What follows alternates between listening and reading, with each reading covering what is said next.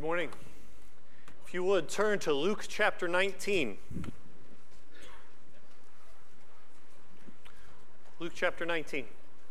Everlasting life and light he freely gives. That's the message of the gospel.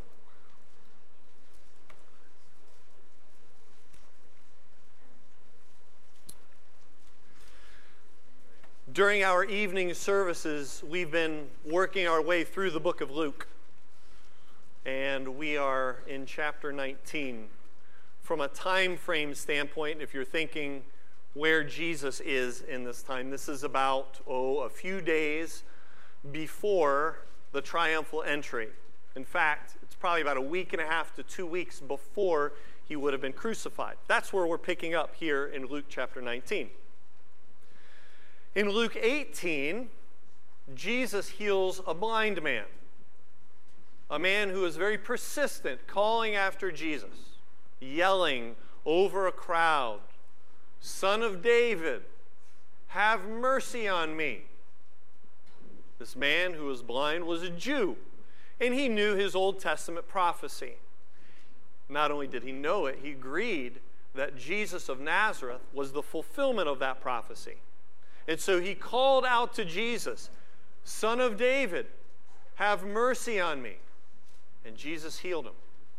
He gave him eyes that worked. And then, after that, Jesus, still walking through Jericho, making his way to Jerusalem, performed another miracle. But this miracle wasn't so much a physical miracle, but it was a miracle.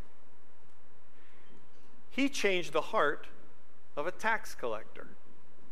A man that perhaps many of you have sang about when you were in Sunday school or junior church. That wee little man who climbed up into a sycamore tree for the Lord he wanted to see. And as the Savior passed that way, he looked up in the tree and said, "You come down." When I sang that as a kid, I always did it in a really scolding way. There's actually more for that. In the Greek, they were imperatives. Jesus didn't say, "Hey, Zacchaeus, if you have some room, can I come over?" No, he said, "Zacchaeus, come down, and then I'm going to your house." Now, this was an honor, especially for a man like Zacchaeus, who, frankly, was an easy target to be mocked, to be ridiculed, to be hated. He padded his pockets with the money of his countrymen, working for that anathema Rome. But he was also a short man, and he had to climb up into a tree to see Jesus of Nazareth walking by. What was the miracle? Well, the miracle was that God changed his heart. And that's the miracle that takes place anytime a person comes to Jesus Christ as their Savior. It's a miracle. Paul says that when we don't know Christ, we're spiritually dead.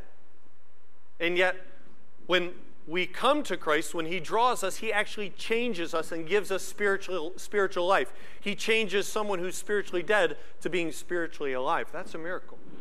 And that's what happened to Zacchaeus. And so in verse 11 of Luke chapter 19, there's some real excitement in the crowd. This crowd that's walking through Jericho. They're following after Jesus. And in verse 11, they're listening to Jesus. And they're anticipating something to take place. Verse 11, it says, "While they," this is the crowd, "were listening to these things, Jesus went on to tell a parable, because he was near Jerusalem, and they supposed that the kingdom of God was going to appear immediately." So we learn a little bit about this crowd. These were Jews, it was Israel, but they also were familiar with their Old Testaments too. They were seeing miracles that were predicted in the Old Testament. They were seeing people like Zacchaeus become followers of Jesus Christ. Yet there was a problem. The problem was that the leadership of Israel and many of the people of Israel, they were admirers, but they weren't true disciples. They weren't true followers of Jesus. You see, Jesus had come in verse 10 to seek and to save that which was lost. His being there had more to do with saving souls from their sin than overthrowing a Roman government. And you see, the people here anticipated a king who would help them to break off the shackles of oppression. That's what they wanted. What Jesus was offering was something different. To be sure, he was the king and is the king. And to be sure, he will reign on this earth. But there would be a time in between now and then, which is why Jesus gives this parable. Verse 11, we just read. He recognized that they anticipated the kingdom of God was going to appear. And so before he walks into Jerusalem, before he rides into Jerusalem on the donkey, he gives this parable. So let's read this together. Verse 12. So Jesus said, a nobleman went to a distant country to receive a kingdom for himself and then return. And he called 10 of his slaves and gave them 10 minas. That's about, at least the note in my Bible, it says about 100 days' wages. So about 3 months' pay. Gave them 10 mina, gave these 10 slaves a mina each, and said to them, do business with this until I come back. But his citizens, not the slaves, citizens, hated him and sent a delegation after him, saying, we do not want this man to reign over us. When he returned, after receiving the kingdom, he ordered that these slaves, to whom he had given the money, be called to him so that he might know what business they had done. The first appeared and saying, Master, your mina has made 10 minas more. And he said to him, well done, good slave. Because you have been faithful in a very little thing, you are to be in authority over 10 cities.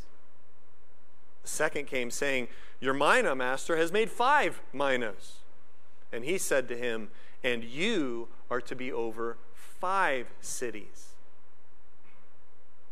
Another came saying, Master, here's your mina, which I kept put away in a handkerchief. For I was afraid of you, because you're an exacting man, and you take up what you did not lay down, and reap what you did not sow. He said to him, by your own words I will judge you, you worthless slave. Did you know that I am an exacting man, taking up what I did not lay down, and reaping what I did not sow? Then why did you not put my money in the bank? And having come, I would have collected it with interest. Then he said to the bystanders, take the mina away from him and give it to the one who has 10 minas. And they said to him, Master, he has 10 minas already. I tell you that to everyone who has, more shall be given. But from the one who does not have, even what he does have shall be taken away. But these enemies of mine, who did not want me to reign over them, bring them here and slay them in my presence. We need God's help to understand not just what this passage means, but we need God's help to live what it says and to put into practice what God would have us change in our lives. So let's ask God for that help before we go any further. God, we thank you for your word, which never returns empty. It always accomplishes what you will. Lord, there are people here who you have ordained to be here to hear this. Lord, may your word be just that, your word.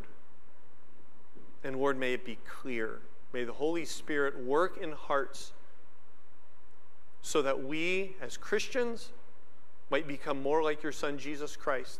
And Lord, if there are any who are not saved, that today may be the day that they come to Christ, that they make Jesus their Lord and Savior. Regardless, Lord, may you be given as much glory as you deserve, as we can give. It's in your Son, Jesus' name we pray. Amen. So what I'm going to do is I'm simply going to walk through this parable. Just walk right through it. And then at the end, I'm going to make 2 points of application. If you're a note taker, I apologize. You'll have like 2 points that you'll write down and maybe some other ancillary details. That's not all I want you to get. I mean, this is God's word, but if you like to take notes, there's really 2 primary points that I'll give at the end. Okay. As I said before, Jesus is approaching Jerusalem. He's barely 2 weeks away from being crucified. Things are becoming a fevered pitch. And he gives a parable that explains that there's going to be a delay. Now, these people in Jericho, when they heard this parable, their minds would have been drawn to an event that took place not too long ago by their leader. His name was Archelaus. Now, Archelaus was a Jewish leader that had been appointed by Rome. And the way that Archelaus was put into power was very similar to this parable. In other words, he went to Rome to be given his kingship. There was a constituency that followed after him telling Rome, no, we don't want him. And so Rome made this happy agreement that made nobody happy. So you had the people miserable, and you had Archelaus given a little bit less than what he was anticipating. But when these people heard this parable, they would have thought, oh, this sounds an awful lot like a situation here. But that's where the comparison ends. Because as we see here, the nobleman who was to be made king represents Jesus of Nazareth, the one who was to be made king. The one who would be king was to be made king and then return as king. Those who believed in him would own him as king. And those who rejected him, as we see, would be punished. The intention of this parable was to prepare the listeners. If they really believed Jesus to be the Son of Man, the prophesied king of the Old Testament, then they are to be stewards of the time between now and when the king comes. You see, in verse 10, Jesus identifies himself as the Son of Man. The Jewish listener would have thought back to a passage in Daniel chapter 7. The prophesied Messiah was the Son of Man. And so, in their minds, there would have been dots connected. Aha! The Son of Man has come to seek and save that which was lost. This is the one prophesied about. They were believing he's going to be king. They're going to overthrow Rome. Here it comes. And Jesus says, not yet. There are things that need to be done. And in the meantime, you are going to be given a stewardship. So this parable of the minas. There's several parts to this parable that are important that we identify. First of all, there is the nobleman, which we already identified. That's Jesus. And then there are these 10 slaves. In verse 13, he called 10 of his slaves. And these slaves were given 10 minas. Who are these slaves? Well, these slaves would have been those who were following him, those who agreed with him, those who were celebrating, those who were anticipating this kingdom. And the minas represent the stewardship of the message of the gospel.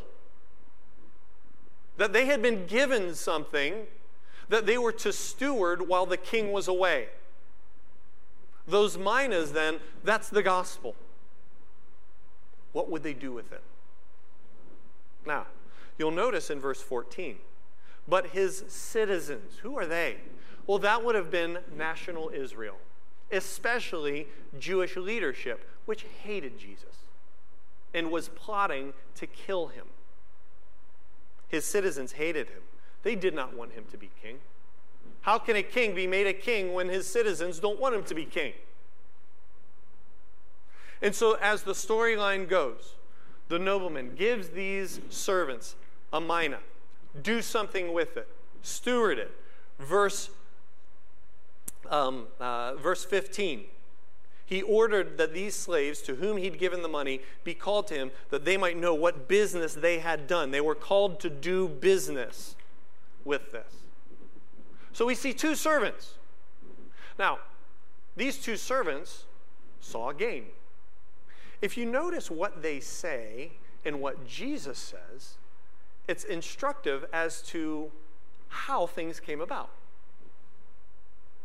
Jesus was approached by the first servant and says, your mina has made 10 minas more.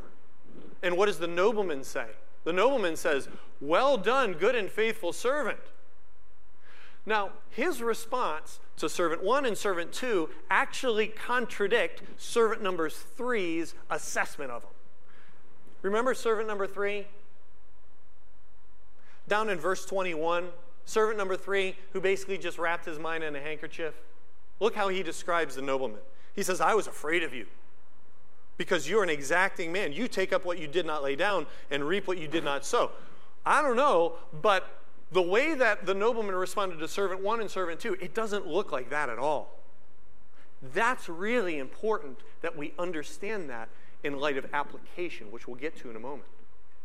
That this nobleman responded with lavish praise and great reward to the man who earned 10 minas, 10 cities to rule over. The man who made 5 minas, 5 cities to rule over.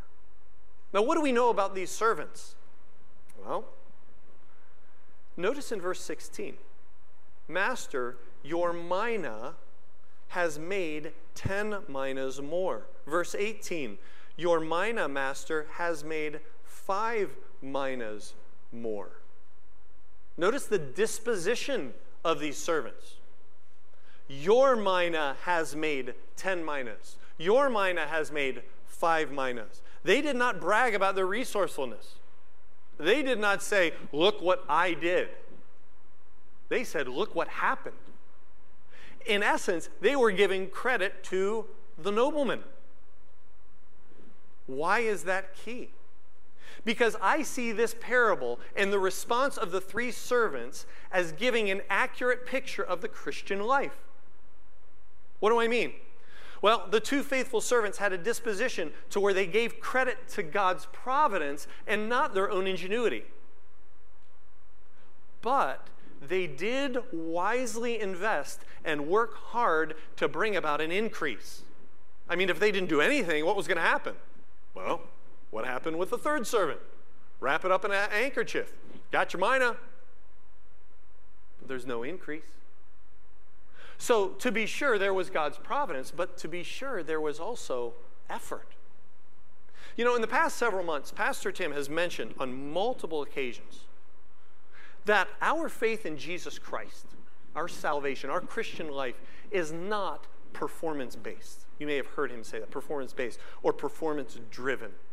In that, in order to somehow be saved, we must do certain things to earn that salvation, or to perhaps keep from slipping back into an unsaved state. No, the basis of our faith is found in Jesus Christ and our identity in him and what has been done on our behalf. Right? For by grace you have been saved through faith. And that not of yourselves, it is the gift of God. Ephesians chapter 2, verse 8 says, not of works, lest any man should brag. Yet, while we reject a performance-based faith, we must agree that true saving faith will be a faith that performs. Not performance like put on a show, but it will be an active faith. This is what's at the heart of James in chapter 2 of his epistle, that a faith without works is a dead faith. There is no such thing as an investment in a mina and a return with nothing put into it. So if I could just encourage you, as you hear instruction, admonition, exhortation about our responsibility to obey, please know that these exhortations are in light of the natural tendency that is ours to be like that 3rd servant. And that's to sit and do nothing. How easy it is to know the truth and then to just settle in like someone settling into retirement. In proper balance with proper truth from God's word, we need to be reminded what we have been entrusted with and our responsibility with that until the king returns. And so when you hear exhortations to obey, that's not somehow to add to the faith that's been given to you. No, it's to invest in what's been given to you. And that is what's so sad about the second portion of this parable. The third servant who did nothing with his mina. He gained nothing, and he was left with nothing. The nobleman took that mina away and gave it to the one who had 10. Now, I want to just take a little bit of time to give two different explanations on this second section. Okay? And here's why. Because depending on who you read, this third servant is either a believer or he's an unbeliever. And I want to lay out why this matters. I mean, you think, okay, so what's the big deal? I think it matters. There are some that would say there's a case that can be made for this being a true believer, like who this person represents. Does he represent a Christian? I think a case can be made. How so? Well, he was entrusted with the gospel. He got the same thing that the other servants got. And when we look at the end of Luke, the end of this parable, you notice that this mina was taken away from him, but he wasn't judged the same way that the other citizens were. The citizens that said, we don't want him to be our king. He wasn't judged the same way. And if you look in 1 Corinthians chapter 3, let's turn there. I think we can see a similar circumstance playing out. 1 Corinthians 3.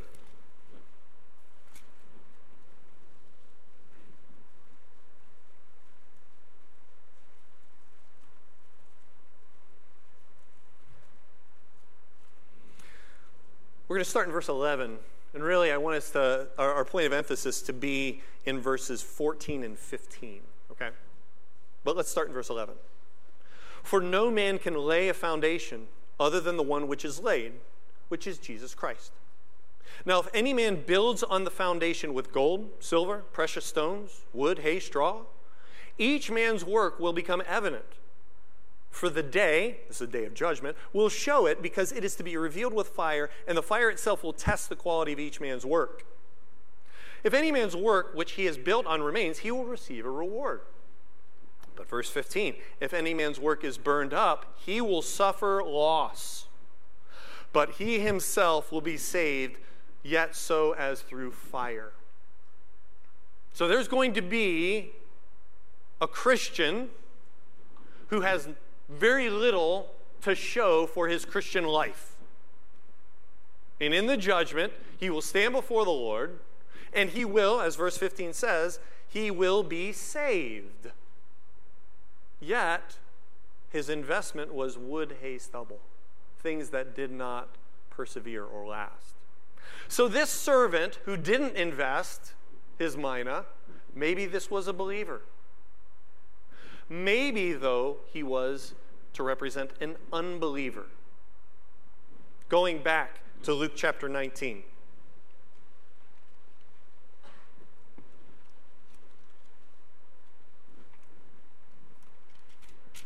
Luke chapter 19. If you look at verse 20, the translation I use starts off with, another came. Now that word another is pretty significant in this, because in the original language, this word another is the Greek word heteros, or hetero. That may sound familiar. You hear it with prefixes, with other words. It just means another of a different kind. I think there's a grammatical case that could be made that this was another servant of a different kind.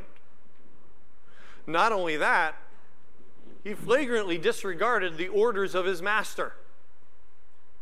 His master told him to invest. He didn't invest. Not only that, the way that he looked at his master was not in agreement with reality. He assumed the worst of his master. Calls him wicked, calls him worthless. You say, okay, so what does this person look like?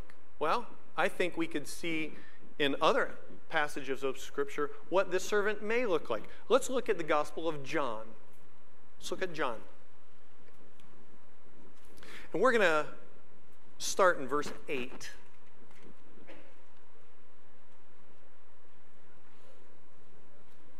John chapter 8. What did I say? I heard rumbling. Oh, I said verse 8, John verse, there's 21 chapters to choose from. I mean, verse 8, come on. My bad. I'm sorry. John chapter 8. We're going to start in verse 26.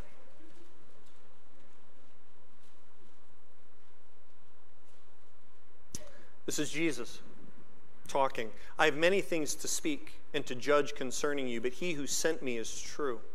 And the things which I heard from him, these I speak to the world. They, the people, did not realize that he had been speaking to them about the Father. So Jesus said, when you lift up the Son of Man, then you will know that I am he. And I do nothing on my own initiative, but I speak these things as the Father taught me. And he who sent me is with me. He has not left me alone, for I always do the things that are pleasing to him. Look at verse 30. As he spoke these things, many came to believe in him. Hooray! Right? Hooray! Let's keep reading. Verse 31. So Jesus was saying to those Jews who had believed him, if you continue in my word, then you are truly disciples of mine, and you will know the truth, and the truth will make you free. They answered him, we are Abraham's descendants, and have never been enslaved to anyone. How is it that you say you will become free? Jesus answered them, truly, truly, I say to you, everyone who commits sin is the slave of sin. The slave does not remain in the house forever. The Son does remain forever. So if the Son makes you free, you will be free indeed. I know that you are Abraham's descendants, yet you seek to kill me, because my word has no place in you. I speak the things which I have seen with my Father. Therefore, you also do the things which you heard from your father. They answered and said to him, Abraham is our father. Jesus said to them, if you are Abraham's children, do the deeds of Abraham. But as it is, you are seeking to kill me, a man who has told you the truth, which I heard from God. This Abraham did not do. You are doing the deeds of your father. They said to him, we were not born of fornication. We have one Father, God. Jesus said to them, if God were your Father, you would love me. For I proceeded forth and have come from God. For I have not even come on my own initiative, but he sent me. Why do you not understand what I'm saying? It is because you cannot hear my word. I mean, imagine that in light of verse 30. Look at verse 44. It gets better. You are of your father, the devil, and you want to do the desires of your father. He was a murderer from the beginning and does not stand in the truth because there is no truth in him. Whenever he speaks a lie, he speaks from his own nature, for he is a liar and the father of lies. But because I speak the truth, you do not believe me. Which one of you convicts me of sin? If I speak truth, why do you not believe me? He who is of God hears the words of God. For this reason, you do not hear them, because you are not of God. The Jews answered and said to him, do we not say that you are a Samaritan and have a demon? Jesus answered, I do not have a demon, but I honor my Father, and you dishonor me.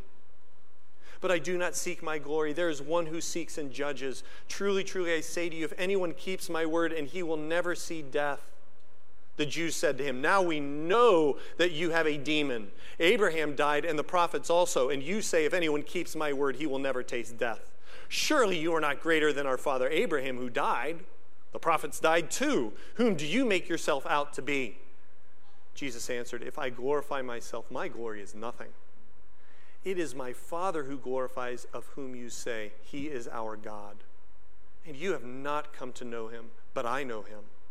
And if I say that I do not know him, I will be a liar like you. But I do know him and keep his word. Your father Abraham rejoiced to see my day, and he saw it and was glad. So the Jews said to him, you are not yet 50 years old, and have you seen Abraham?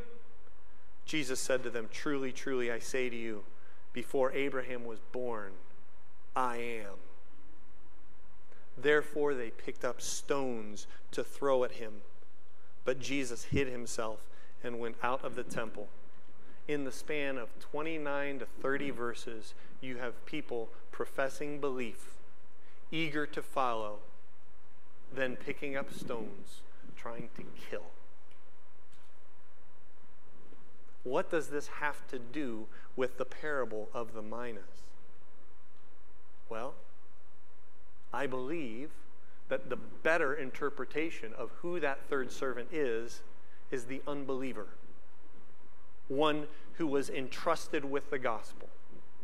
One who was given the opportunity to invest, was instructed that he should or she should invest, and didn't.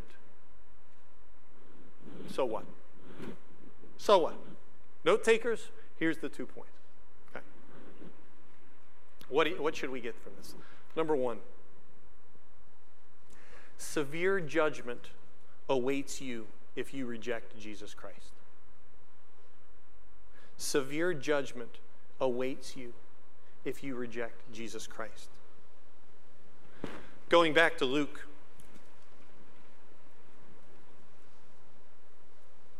chapter 19, we see in verse 26, Jesus says, I tell you that everyone who has, more shall be given, but from the one who does not have, even what he does have shall be taken away. But these enemies of mine who did not want me to reign over them, bring them here and slay them in my presence. That's a startling ending to a parable, isn't it? Yet, earlier in this same book, in Luke chapter 12,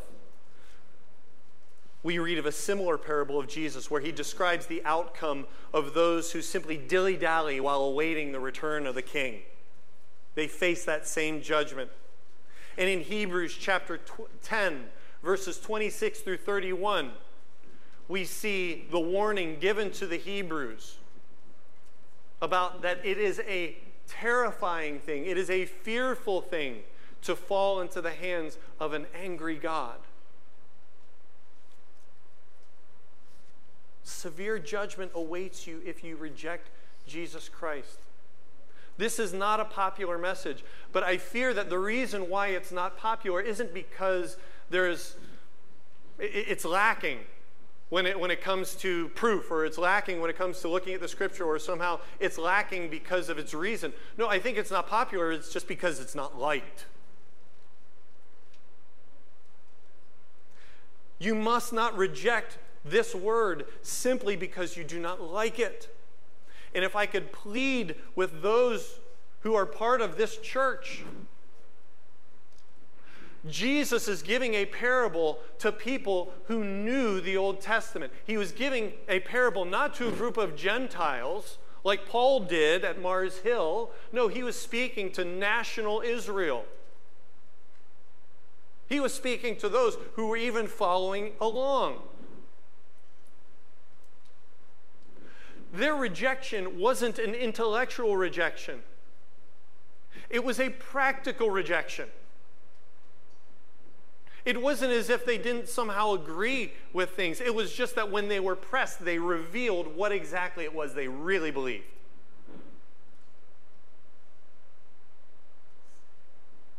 And I have to ask, does your life reflect a faithful stewardship of the gospel that has been entrusted to you? Professing believer, you may have your Christian education. You may have your years and years and years of faithful attendance, but does your life demonstrate the entrusting of the gospel?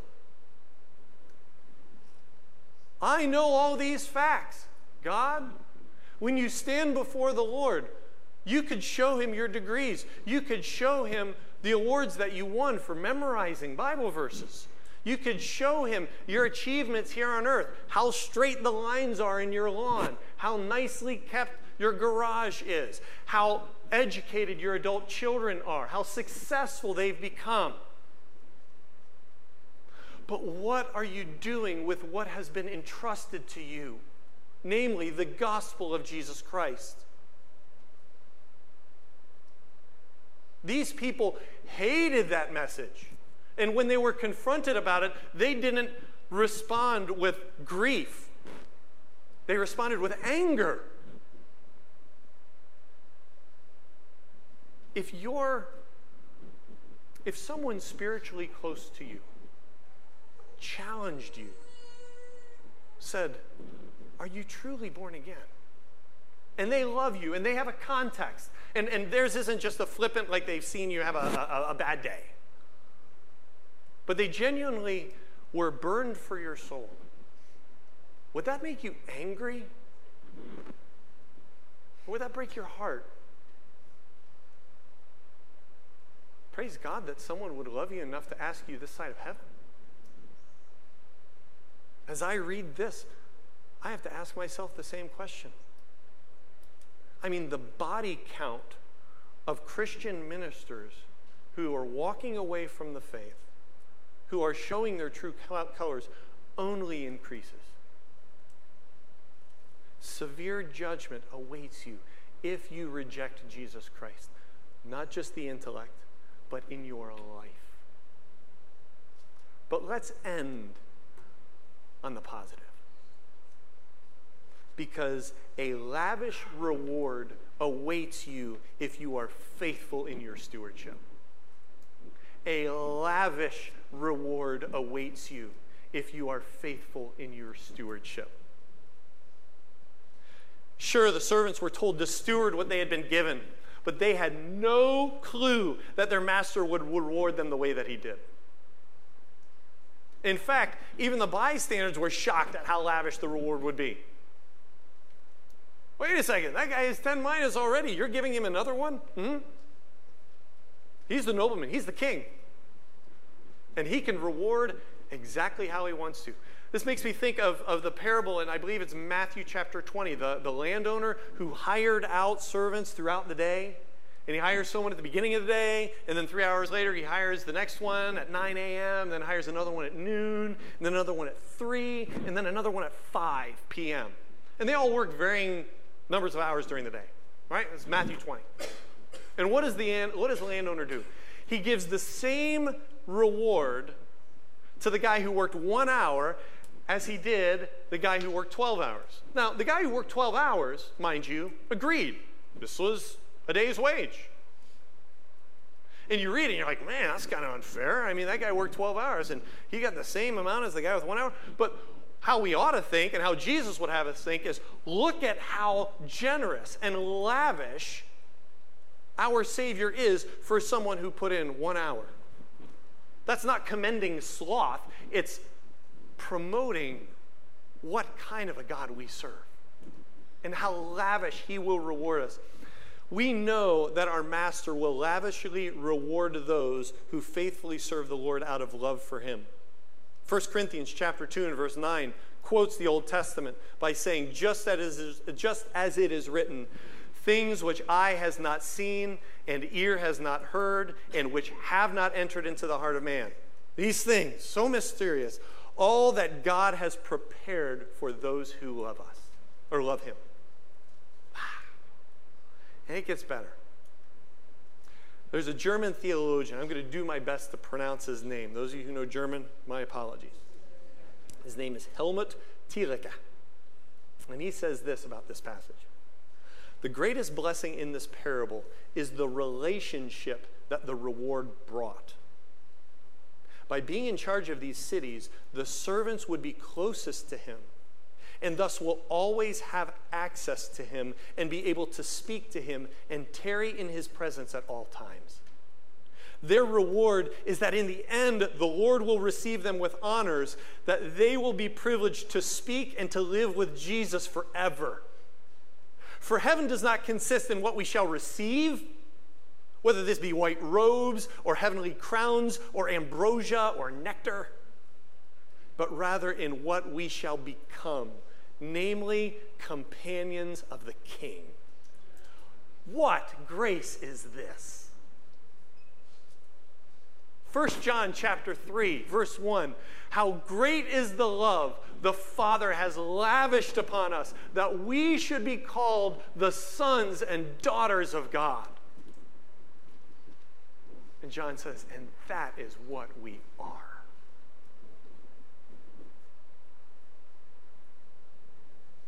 And, let's just speak as human beings. How could the rewards given to the two servants not be incentive to wisely invest in eternal things? I mean, Jesus made it a point to remind the followers of how richly they were to be rewarded.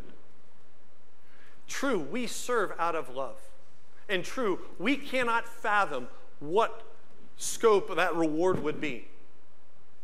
But Jesus knows that reward helps to provide when we persevere, or for when we persevere. It's okay to have this reward help to motivate us as we persevere in the faith. Souls, either believing or unbelieving, you have been given something that far outweighs anything on earth. Jesus gave his life for you. God created you in his image. And he created you for his glory. Yet because of our sin, we fell short of that glory, both in our action and in our heart. I sin because I'm a sinner, but I'm a sinner, and so I sin. But God didn't leave us there. He sent his only unique Son, Jesus Christ, fully God, fully man. And he took the punishment that we read of at the end of this parable. He took that on himself for you. And he offers you a gift, one that you could not earn, even if you had 1,000 lifetimes. And he offered it freely, never to keep the receipt and return it if it doesn't work out the way he planned. It's given and given permanently. That's for you. He died, he rose again, and he is coming back. Are you living as if he is coming back? Are you stewarding what has been given to you? Not because my words are somehow special, but these words will echo through your mind for eternity, either in rejoicing of the reality of being with him forever, or in damnation and being in torment forever. What are you doing with the time and the stewardship that God has given you? Are you born again? And if you are, will you continue to persevere as you steward that gift? The King is coming, and it will be a wonderful day. But for some, and I hope not some of you, it will be a day of judgment. Turn from your sin. Turn from your culture of Christianity, if that's what it is, and make Jesus your King. Let's pray. Lord God, this is a wonderful message, but it's a sober message. Jesus looking out at the crowds, knowing that those people who thought that he was going to be establishing his kingdom and were so excited about it would in short turn be yelling, "Crucify him." What love we have in that while we were yet sinners, Christ died for us. Lord, I pray today, if there's any here who, as they're listening to this, they see themselves, because the Holy Spirit has opened their eyes, they see themselves as not being born again, would today be the day that they trust in Christ, that they make him the Lord of their life? Would they talk to someone or put it on their heart? God, for those who do know Christ. And I pray and rejoice with so many faces that I see, that I've seen the fruit, and we all see the fruit, and we see the perseverance, and we see the love for you, and we rejoice in that. Then, Lord, may we continue to persevere and be reminded that you will reward lavishly. You are that good of a God. And the difficulties and the struggles that we now face, Lord, they will pale in comparison to what is to come.